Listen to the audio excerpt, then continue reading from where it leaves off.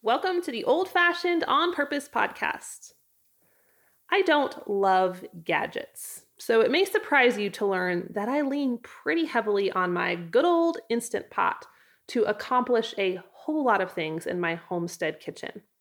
In today's episode, I wanted to dive into why the Instant Pot is pretty much the only gadget that you will find in my cupboards and how you can use it to save you some time and some cash in your own kitchen. I'm your host, Jill Winger, and this is the podcast for the trailblazers, the mavericks, the makers, the homesteaders, the modern pioneers, and the backyard farmers.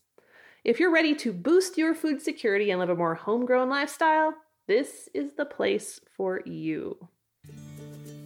This episode is brought to you by Redmond's Real Salt, which is the #1 salt I use in all of my homestead cooking.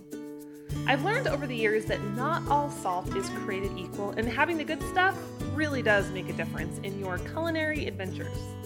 Redmond's is mined in the good old US of A, and I love that they use sustainable practices and that it contains 60 plus trace minerals that not only make it incredibly good for you, but it tastes better too. Since I can't grow salt myself, obviously, I like to buy it in bulk since it saves me some cash and it doesn't go bad, so it's an easy thing to stock up on. Right now for the month of June, Redmond's is offering 15% off your purchase just for my podcast listeners.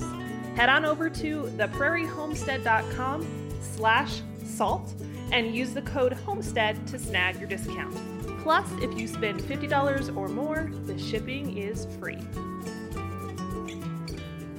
All right, so I feel like I need to preface this by saying I am not necessarily an Instant Pot super fan, which is a weird thing to say when I'm starting an episode singing the praises of an Instant Pot.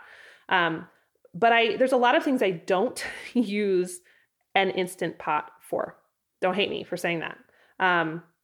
I have never really loved what it does to like meats, roasts, or chicken. I mean, I've cooked those things in my Instant Pot. The texture is not my favorite. It's not inedible. It's just not preferable to me.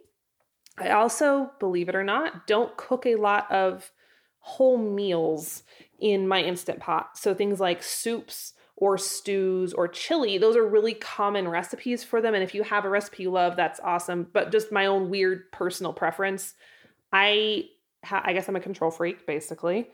I need to season the food as we go along.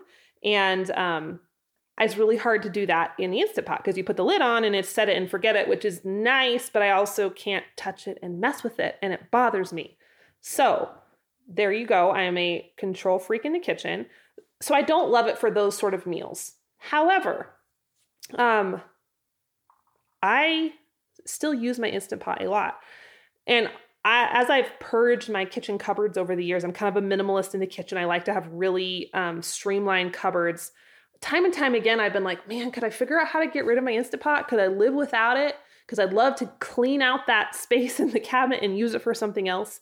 But time and time again, I have not been able to get rid of it because I actually really use it a lot. And there's some days I'm using it every single day for something in my kitchen.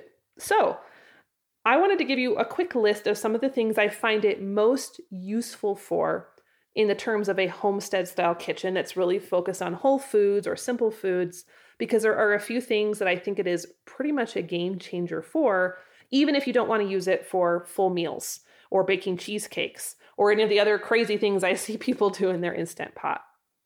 Okay, so here's my list. Number 1, this is hands down the most important one on this list: dry beans. Man, I have not cooked dry beans in a regular pot for years since I had my Instant Pot, and I can't do beans without it. So you can literally take a dry pinto bean, like the kind you get in a bag, they're dry, and you can put those dry beans right into your Instant Pot, cover the whole thing with water. You can add some salt and some seasonings if you'd like, bay leaf, garlic, whatever. You set it for 30 minutes and it's done. Well, I mean, it's a little bit more than 30 minutes when you wait for it to come to pressure and release the pressure, but you know what I mean. Let's say an hour. In an hour, you have beans that are ready to eat that taste good, that aren't too mushy, that aren't too crunchy, it's pretty much magical because generally when you cook dry beans the old-fashioned way in a pot, it can be done 100%. You kind of need to soak them overnight to get them ready, and then you need to boil them and boil them and boil them and boil them. And so I've always, or not always, but for a long time, I've bought dry beans versus canned beans because they're cheaper and they're better, I think. But it's a process, and I had to be really, really planning ahead if I wanted to have beans for tacos or burritos or refried beans. And so the Instant Pot basically allows me to be lazier and more impulsive, which obviously those are traits you should nurture in your homestead skills. So I can have beans at a drop of a hat. If I know I don't have much food for lunch for the kids, I will put some pinto beans or some black beans in the Instant Pot, 10 o'clock, and they will be ready for the kids at lunchtime. And my kids, thankfully, love beans. They put cheese and sour cream, or they dip chips, or they make their own quesadillas, and it's just so darn easy. And side note, and this could just be me, I have not noticed gastrointestinal upset with my beans in the Instant Pot. Because I know there's some advocates that are like, oh, you got to soak your beans for overnight in order to help them not give you gas or make you feel weird, in your stomach. And I haven't actually noticed that. I used to have those issues when I just would cook my beans a regular way. But in the Instant Pot, I have not noticed. Actually, I think I've noticed less gastrointestinal issues from my Instant Pot beans. And I don't know if that's because the pressure cooker breaks them down differently. Maybe that's just us and I freak of nature and it's not the same for everybody else. I don't know. I don't have scientific evidence on that yet, but that's my observation. So that's a extra bonus. Okay, next one on my list. This is another big one. This is a runner-up to the top space. Eggs. Farm fresh eggs. Hallelujah. You can make them hard-boiled. Actually, they're steamed, but I would still call them hard-boiled in your Instant Pot, and you can peel them. And for those of you who are like, I don't know why that really matters. It matters because if you've ever had a farm fresh egg, like straight from the chicken, or even if it's only a week or two old, and your friend's like, hey, Jill, bring some deviled eggs to the party because we know you have lots of eggs, and you go to traditionally hard boil them in the traditional methods with water on your stovetop, and then you try to peel them, you will say a lot of bad words because it cannot be done. And I've tried the tricks that all the folks on the internet, the people of the internet, the stuff they say, poke them with a pin, like that was a disaster. Add salt to the water, add vinegar to the water, dunk them in cold water. You guys, I've done all of those things and I cannot get a farm fresh egg to peel without chipping the ever living daylights out of it unless I steam the egg. Now you can steam an egg on your stovetop with a steamer basket, or you can steam them in your Instant Pot. I don't care how you do it, but you got to try it because this is life-changing information I'm giving you today for free. You're welcome. And if you want to look on my blog, I have a blog post on how to use your Instant Pot to steam an egg and how to use your stovetop to steam an egg. I don't know how it works. It just does. I know there's some science behind it. I didn't research it for today's episode, but it works. And for an Instant Pot, all you have to do is put your rack in there, your little rack guy, fill up the Instant Pot with about a cup of water. Does not need to be submerged. Like, do not submerge the eggs. We just need water in the bottom. You can pile as many eggs as you want. You could put 5 eggs in your Instant Pot. You could put 25. It doesn't matter. Put them in there with the water on the rack. Put your lid on. Set it for 5 minutes on the manual setting. Let it come to pressure, let it do its 5-minute thing, and then you can do a quick release or you can leave them in there. And it doesn't really matter if you dunk them in cold water or if you just let them cool naturally. The shells will literally fall off. So it's a miracle and you have to try it. But that's one of those things that I love the Instant Pot for that. Okay, number 3 on my list is broth. I go through a ton of broth in my cooking. Chicken broth, beef broth, pork broth, all the broth. And I have made broth on my stovetop many, many years.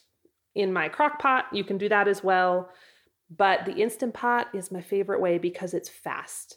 And I have noticed that I get really good gelling broth in my Instant Pot. And gelling broth is this thing that happens. You'll never see it in your traditional broth. I'm using air quotes right now because I don't really believe it's broth. Whatever the brown water is at the store in cartons, you will never see it gel.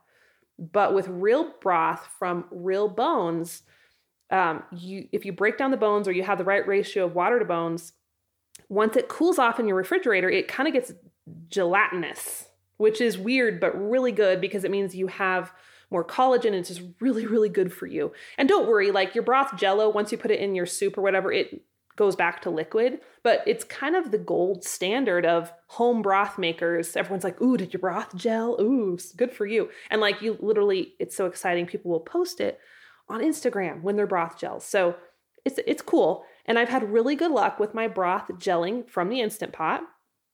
And it just does a great job. I set mine for a minimum of 60 minutes. Sometimes I'll go all the way up to 90. Haven't noticed a big difference, but I basically will put, if it's chicken broth, I'll take all the bones from the roast chicken we ate that night for supper. I take all the meat off, stash that for leftovers, put the bones in the Instant Pot. I will add an onion. I will add whatever withered up vegetables are in my refrigerator, the celery, the carrots, some garlic cloves, bay leaf, whatever dried herbs or fresh herbs are hanging around, a generous toss of sea salt and black pepper, and I fill it up all the way to the max fill line with water and let that go for 60 to 90 minutes. I will often let it cool overnight because it takes quite a while for the pressure to come down on that. And then it's ready to strain and use. It's so simple.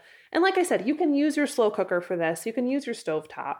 None of these things that I'm telling you today are exclusive to the Instant Pot. You can do all of these things with your oven. But the Instant Pot is just something I've really found makes my life a whole lot easier. Okay, number 4, quinoa and rice.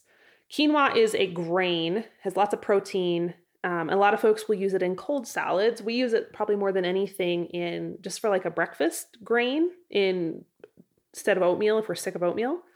Quinoa takes, I think, about 20 minutes on the stovetop. Again, you can make it on the stovetop. I like to make it for breakfast. So what I will do, I'll put it in the Instant Pot with water. I think it's like 1 cup of quinoa to 2 cups of water is the ratio. And I think it's 8 minutes in the Instant Pot.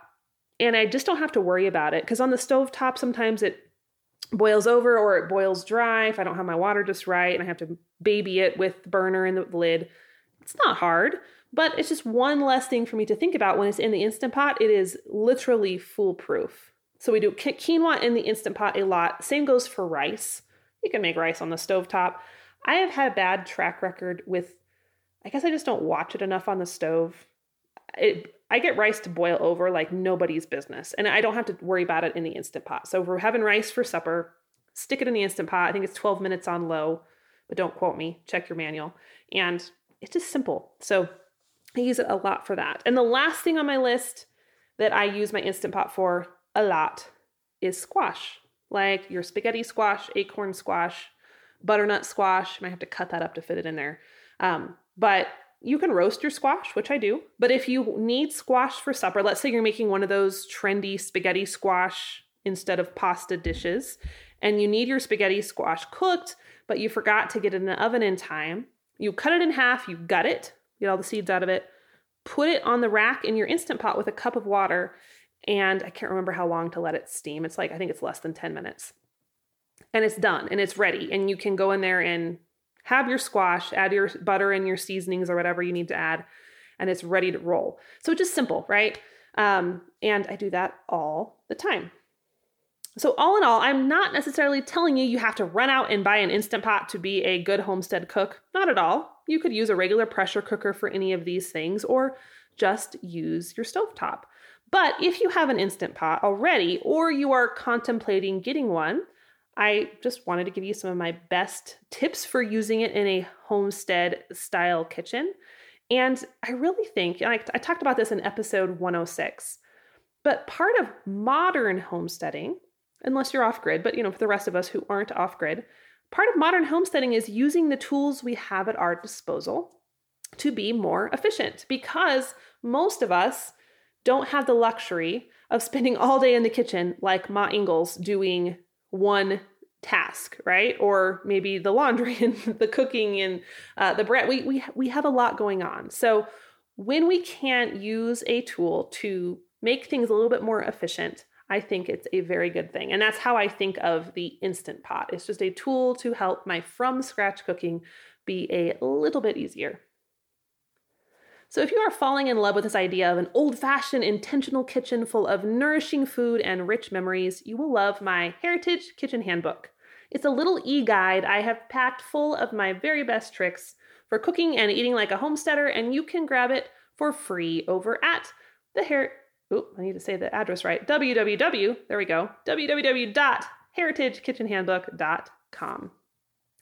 And that is it for today. Don't forget to hit subscribe so all the new episodes show up automatically in your podcast player. If you have a topic in mind that you would love to hear me talk about in a future episode, please shoot it over to me over on Facebook or Instagram, and I would love to consider adding it to my list. Thanks so much for listening, and we'll catch up again on the next episode of the Old Fashioned on Purpose podcast.